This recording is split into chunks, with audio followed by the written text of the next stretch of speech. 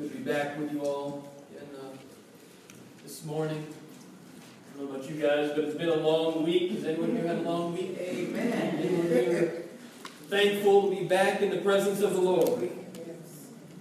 You know, one of the things I was reflecting upon this week as I was thinking through this upcoming message, thinking through the passages that we are about to read, is just how fantastic I think the Bible really is. You think about the collection of voices contained within the Bible. Dozens of authors over nearly a millennium, looking at God, reflecting at God from different life circumstances, different moments in history.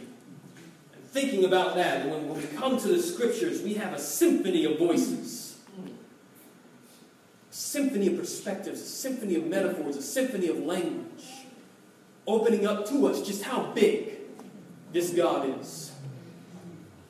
God is always a little bit bigger, amen, church? Oh, it doesn't matter what I've been through. God always manages to be just a little bit bigger than what I assume, amen, church? So this morning I want to look not at one voice in the Bible, I want to look at two voices in particular, and the ways in which these two voices harmonize to show us that God, and particularly God's mission for us, is always just a little bit bigger. Can we rise for the reading of Scripture this morning? Our first reading will come from the book of Joel. This is how the book of Joel opens.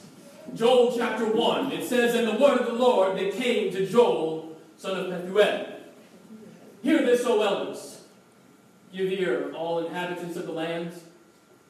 Has such a thing happened in your days, or in the days of your ancestors?"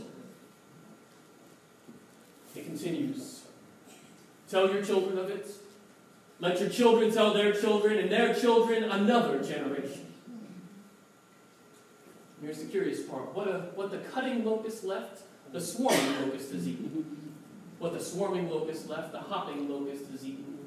What the hopping locust left, the destroying locust has eaten. And I know, I believe we're all now thinking, where is this sermon going to go with all this multitude of locusts? But now let's look at John chapter 4. This is the famous story when Jesus encounters the woman at the well.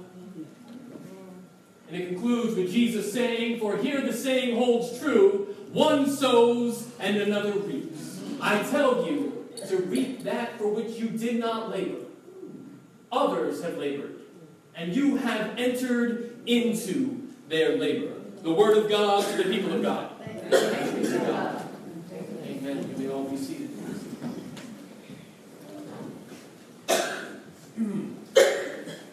There is a famous old rabbinic story that's been told for many generations among Jewish rabbis, been passed from generation to generation. It's found recorded in the text of Kohelet Rabbah. There's a famous story about a Roman emperor. His name was Hadrian, 2nd century A.D. And the thing we have to understand about Emperor Hadrian in a lot of Jewish folklore is that he was considered a very wicked and cruel emperor, as emperors often were when we tell stories about the ancient world. But there's a famous story. Emperor Hadrian was traveling through the region of Tiberias. He was traveling through these groves of trees, and there he comes upon an elderly Jewish man, a very old Jewish man, who is there laboring in the hot sun, digging holes to plant yet more trees. And so Hadrian, admittedly in a bit of a mocking tone, comes up to this old Jewish man who is laboring under the hot sun. He says to him, "You there, graybeard." That's the literal translation of the Aramaic, graybeard. Calling someone an old person. He says, "You there, graybeard, did you not work hard enough in your youth that now you have to work hard in your old age?" The old man responded. He said, "No, I worked quite hard when I was young, and I will work quite hard as long as God strengthens these hands." And the emperor was quite impressed with that response, and he looked at the old man and he said, "Indeed, you are quite old. You don't actually expect to live long enough to eat the fruit off this tree that you're planting, do you?" And so the emperor asked the old man, he said, "How old are you?" And the old man said, "I am 100 years old today." 100 years. And the emperor looked at him and said, "Yep, no way you're eating fruit off this tree." But the old man looked at him and said, maybe not. I will live as long as God grants me the strength. And perhaps I will live long enough to eat the fruit off this tree. But even if I don't, my entire life I was sustained by the fruits that grew on the trees planted by those who came before me. Why should I not continue the selfless acts and plant trees for the next generation? Oh, the emperor was very impressed with this. And so the emperor said, if you do live long enough to enjoy this fruit, let me know. I want to hear about it. Well, the years, they came and went. The seasons, they changed. The rains came and watered the trees, and sure enough, the trees sprouted. They bloomed, and they blossomed into magnificent, juicy figs. And so the elderly man, he lived long enough to pull the figs off those trees. He was gathering them, and he thought, you know what? I should go share some of these with the emperor. And so the elderly man, he grabs a sack, he fills it with some figs, and he travels to the emperor's palace. There he comes before the gate guards. And the gate guards look at him a bit confused as to why this elderly Jewish man is bringing figs for the emperor. But after much persuasion, they send a message to the emperor, and the emperor says, yes, I think I do remember that man. Please, let him in. I'm glad to hear that he is still living. And the elderly man comes in, and he comes before the emperor of the Roman Empire, and he says, well, emperor, I just thought you might like to enjoy some of these figs with me. And the emperor was so pleased, he ordered his servants, bring a golden chair for this elderly man. Let him sit with me as we eat these figs. Then he told another servant, he said, take the sack and fill it with gold. And so this elderly man leaves the emperor's palace with this great honor, and with a newfound fortune, a sack full of gold. Well, the man returns home, and his neighbors are all congratulating him. He was just honored by the emperor. He has a newfound fortune.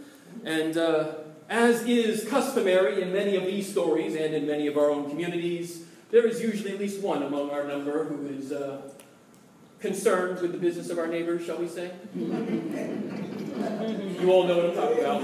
We all know what we're talking about. And so there is one neighbor, and she sees this man who had just gotten a fortune. And so she goes to her husband, and she kicks him, and she says, get up, you lazy bag of bones. Don't you see that the emperor likes figs? Quick, she says, get a sack and fill it, and go to the emperor. He'll give you gold for it. And so the husband goes to get a sack, and she says, no, don't be foolish like our neighbor. Get a big sack. And so the man goes, he gets the biggest sack he can find. He fills it with as many figs as he can find. He loads it up on a donkey. He goes to the emperor's palace. He's standing there before the gate guards. The gate guards are very confused. What is he doing here? And he says, I heard the emperor likes figs, and I would like gold. Not a great way to introduce yourself to a Roman emperor, by the way, just historically speaking. The guards, they send a message to the emperor, and the emperor says, I don't know this guy. No. But you have to remember, Emperor Hadrian has a reputation for being kind of cruel, and so he tells the guards, he says, you need to teach this man not to waste a period of time. And so the guards come back, and they stand the man up in front of the gate, take his sack of figs, and they open them up. And everyone who passed through the gate would have to take figs and throw it at this man. Well, unfortunately for him, he brought a very big sack. And so he was there all day. And when he finally came home, he had fig juice dripping off of his beard. He was bruised. He was swollen. He comes into his house, and his wife looks at him and says, where's the gold? He takes a deep breath, as you often do in such conversations with a spouse. And he says, oh, my dear, if only you had been there to share in my moment of glory. He told her the whole story from beginning to end, and then he concluded by saying, you should have been there, you would have made a better target. Husbands, don't say that. Just pastoral advice. She looks at him very unsympathetically and says, be thankful it wasn't coconuts, they would have killed you. Great old rabbinic humor.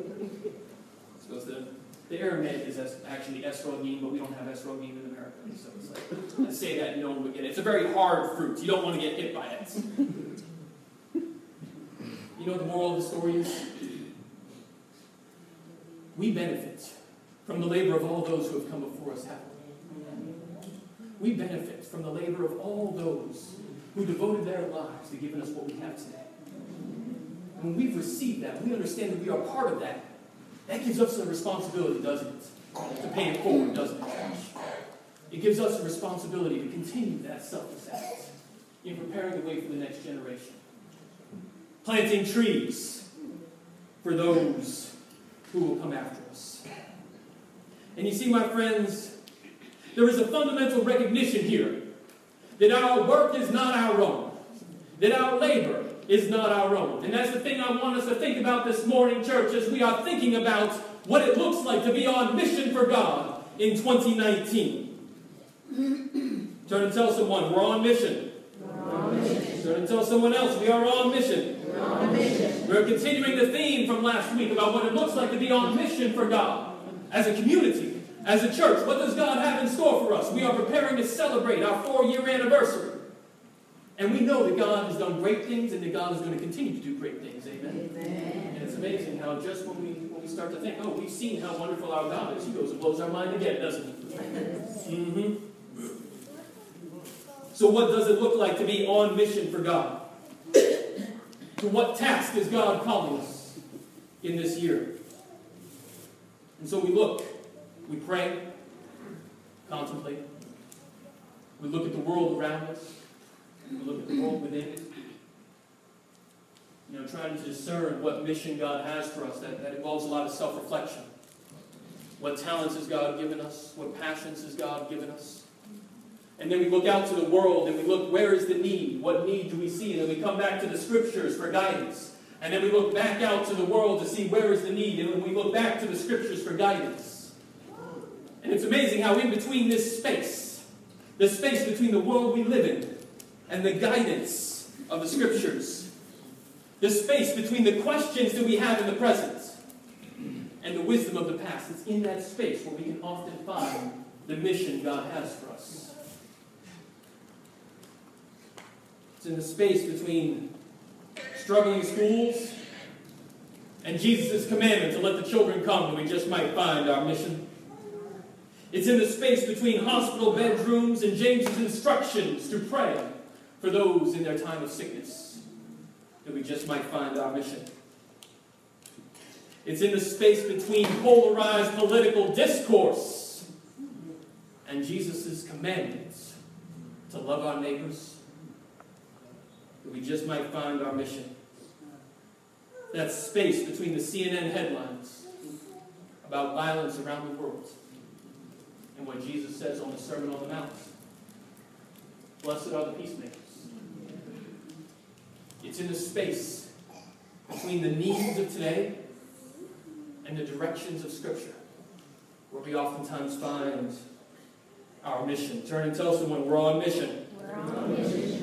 And so you see, my friends, as we reflect upon what it looks like to be on mission for God in 2019, I want to tease out a few theological implications, if I could, about one particular observation that I have here about the book of Joel. You see, my friends, and when we turn to the book of Joel, we have to understand a few things.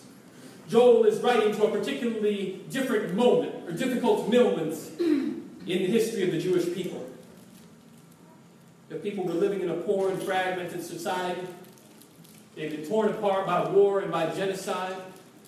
Their ancestors were forced to leave their homelands. They came back many generations later, hoping to rebuild, only to face discouragements, disillusionments, to begin asking the question if their labor really even mattered. They planted only to have another nation turn up to eat the fruits of their fields. They worked only to improve the comfort of others. And so, my friends, if I may be permitted for just a moment, I would like to pause to make quite explicit my hermeneutic here this morning, to make quite explicit the mode of interpretation here this morning. Because, my friends, the truth is that the world of Joel is a world away from our world today. The truth is that the social conditions into which Joel is speaking is very different than the world we are used to. Joel's worldview is very different than our worldview. Joel's assumptions are very different than our assumptions. Joel's situations are very different than Joel's situations. And all it takes is us flipping through our news headlines to see that the trials and troubles of our society are not necessarily the trials and troubles that Joel is looking at. And I want to make quite explicit that historical gap today. Because as we listen to hear Joel's voice again cross that historical gap, I want us to recognize that Joel has a particularly profound observation that I think might be appropriate for us at the beginning of 2019 as we are reflecting upon what it looks like to be on mission for God. Please turn and tell someone, we're on mission. We're on mission. Joel begins by summoning people to hear this. He summons the generations. Hear this, you elders. Give ear, all inhabitants of the land. And he asks them a question. Have you seen this before? What is happening? Have you seen this before? Did those who come before you, have they seen this before? And he tells them something. He says, look, what God is doing in your midst, what is about to take place is something you are going to tell the next generation of. You're going to tell your children are going to tell their children, and their children are going to tell the next generation. You see, here's the thing, my friends. Joel calls his audience to attention. He opens with a question, and then he tells them, this thing matters, not just for you, but for those who are going to come after you. Your children need to pass this on. Their children need to pass it on. Generation after generation. And you see, what I find particularly intriguing about Joel here, as I'm reading, is that Joel actually lists out 4 generations. Don't know if you count this. But I think the number 4 is particularly significant in Joel for when we keep reading. See, we keep reading, and this is where we get the imagery of the locust. And now everyone's like, where are we going? We haven't had a locust playing around here in a while. Wait, this is Waco. Never mind. We get the crickets, don't we? Okay, close enough. We can relate. But here's what Joel says. Okay? He says, what the cutting locust left, the swarming locust is eaten. What the swarming locust left, the hopping locust is eaten. What the hopping locust left, the destroying locust is eaten. I find this interesting. When Joel identifies the problem, the source of the physical problems that the people are facing, okay? He says there were actually 4 sequences of events that led to this.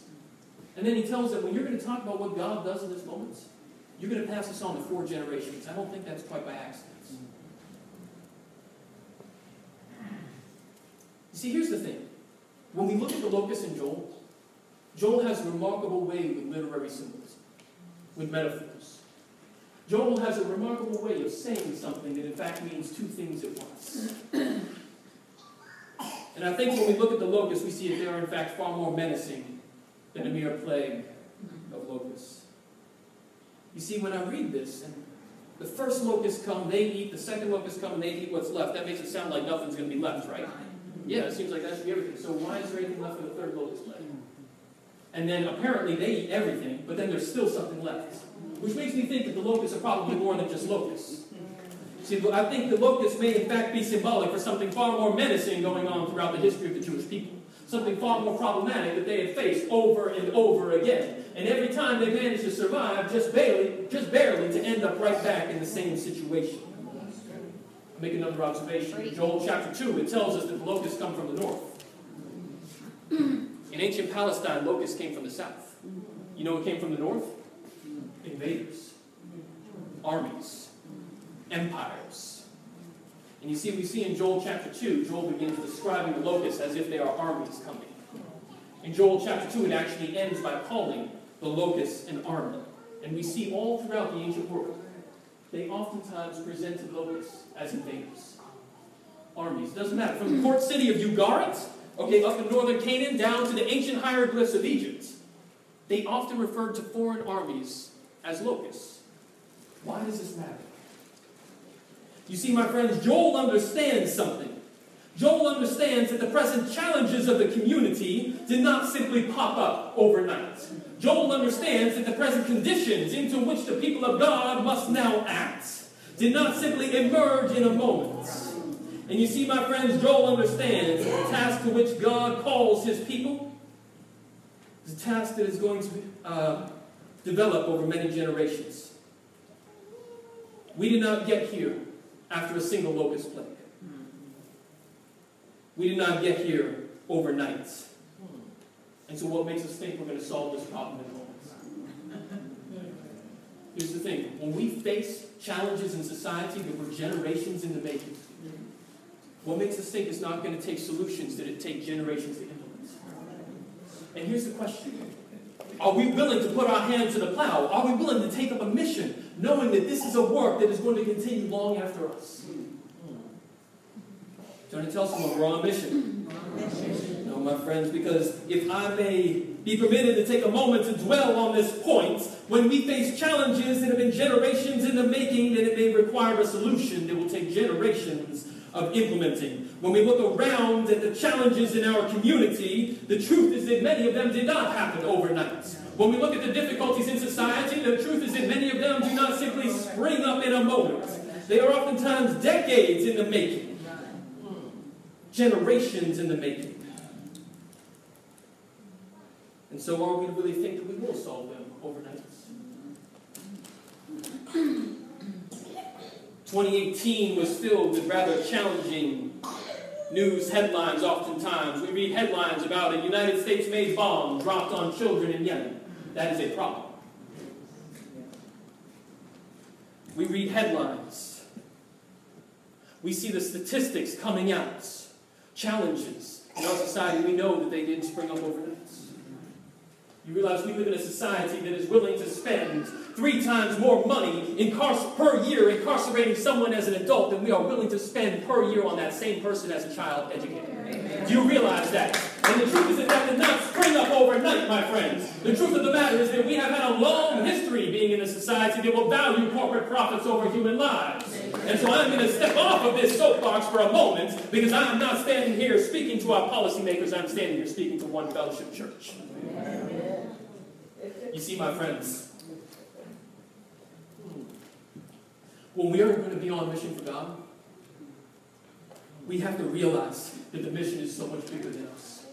When we are on mission for God in this world, we have to realize that the situations into which we are called to speak, the world into which we are called to serve, is going to be so much bigger than us as individuals. God's mission is always bigger than us. Turn and tell someone it's bigger than me.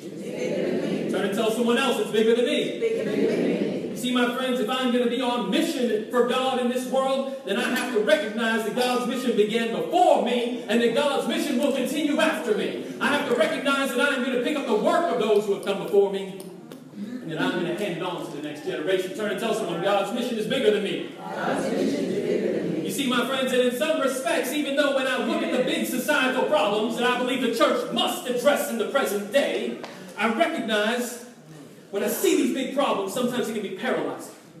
But then I remember, it's not my job to save the world. The world already has a Savior. His name is Jesus Christ. It is my job to be obedient in the present moment that He has given me. Just like He has called those before us to be obedient in their moment. Just like He calls those after us to be obedient in their moment. It's not my job to save the world. It's my job to be obedient in the moment He has given me. Turn and tell someone, it's bigger than me. It's bigger than me. You see, my friends, the mission of God spans generations. The mission of God traverses the nations. The mission of God will transcend the borders and the boundaries that we have between people in our society. The mission of God is always bigger than me. And that's what we have to realize if we want to be on mission in 2019. Turn and tell someone, it's bigger than me. It's bigger than me. We read in John chapter 4 what Jesus says when He's speaking to the woman at the well. And the disciples come back and the woman's already going out spreading the news about this Jesus. And Jesus tells the disciples at the end of John chapter 4, He says, this saying holds true. One sows and another reaps.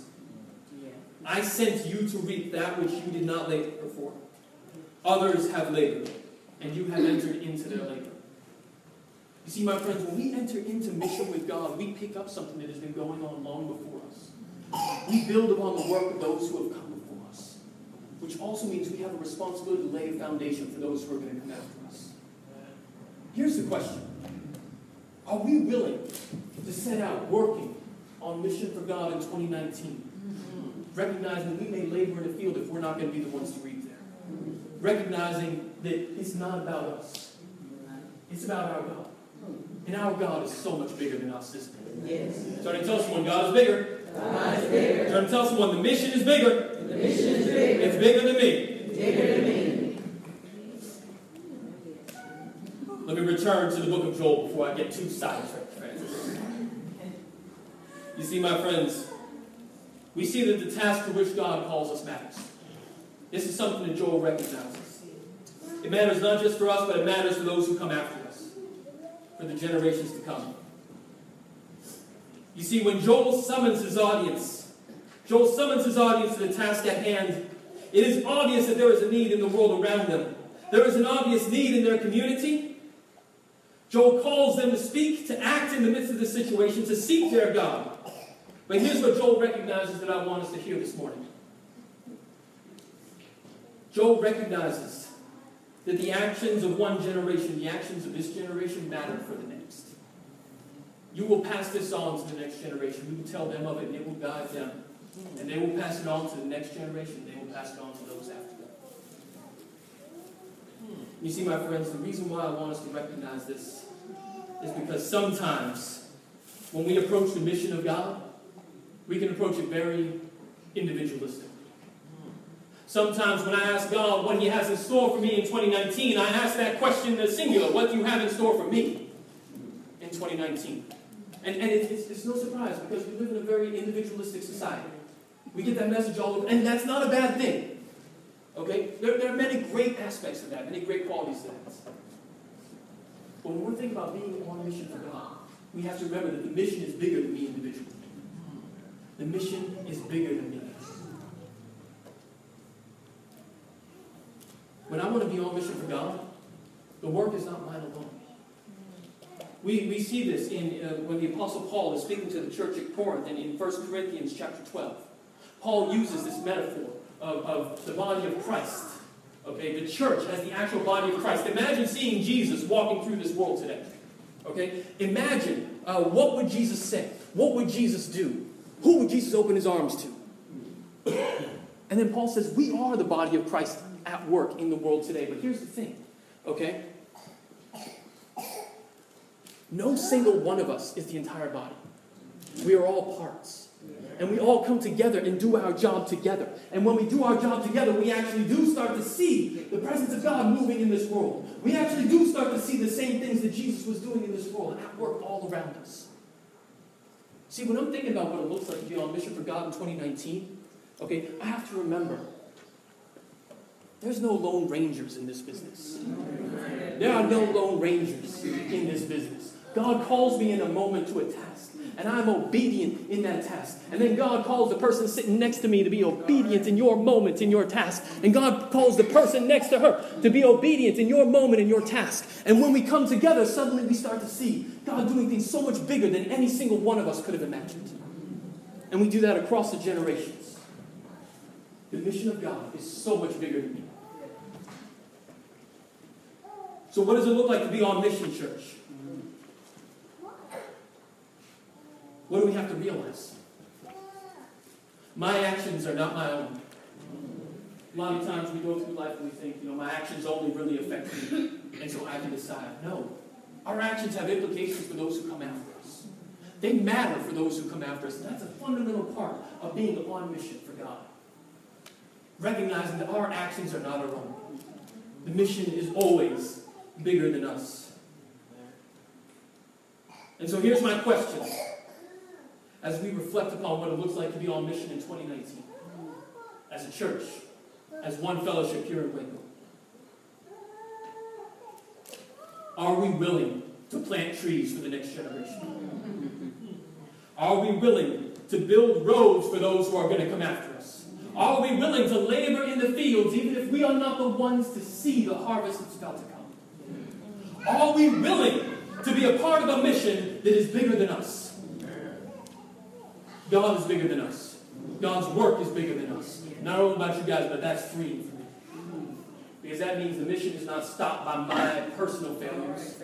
The mission is not slowed down by my personal incompetencies. And believe me, I have enough that rattle around in my head to make me wonder if I can ever do the things that God has called me to do. God's mission is always bigger than me. It's bigger than my shortcomings. What does it look like to be on mission in 2019? It means I'm not going to say, God, I can't do that because I'm not big enough. God hasn't called me to be big enough. God just called me to be obedient in my one moment. What does it look like to be on mission in 2019? Recognizing that God's mission is so much bigger than me.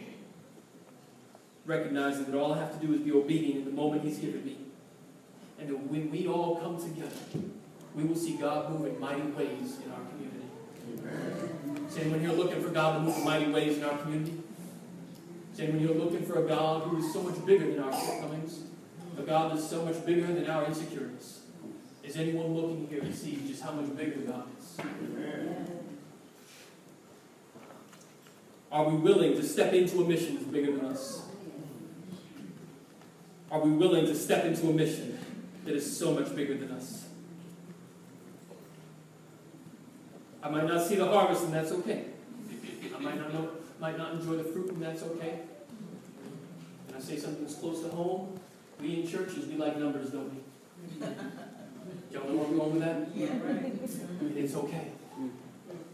It's okay. God's mission is bigger than us.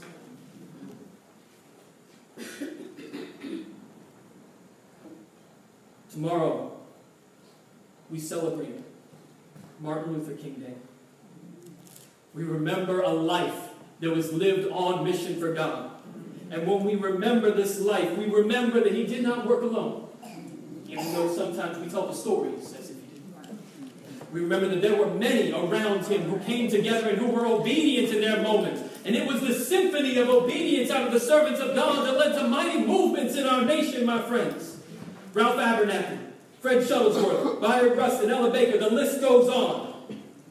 Each of them devoting themselves to a mission that was so much bigger than any single individual. Tomorrow we celebrate a life on mission for God. A life that was devoted to planting trees for the next generation. So my question, church, this morning, are we ready to be on mission for God? My question, church, are we ready to step into a mission that is bigger than us? My question, church, is can any of us hear the call of God this morning telling us that there is a mission for us in 2019? That mission is bigger than us? All we need is to be obedient in our moments. Is anyone calling us to that moment of obedience this morning? That is my question this morning, church. That is my question. The doors of the church are open.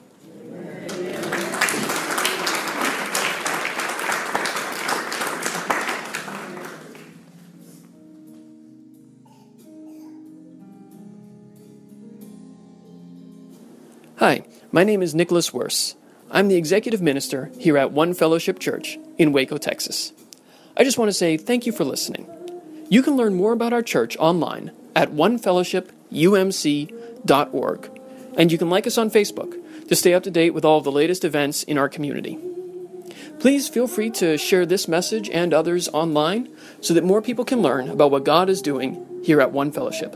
Thank you, and God bless.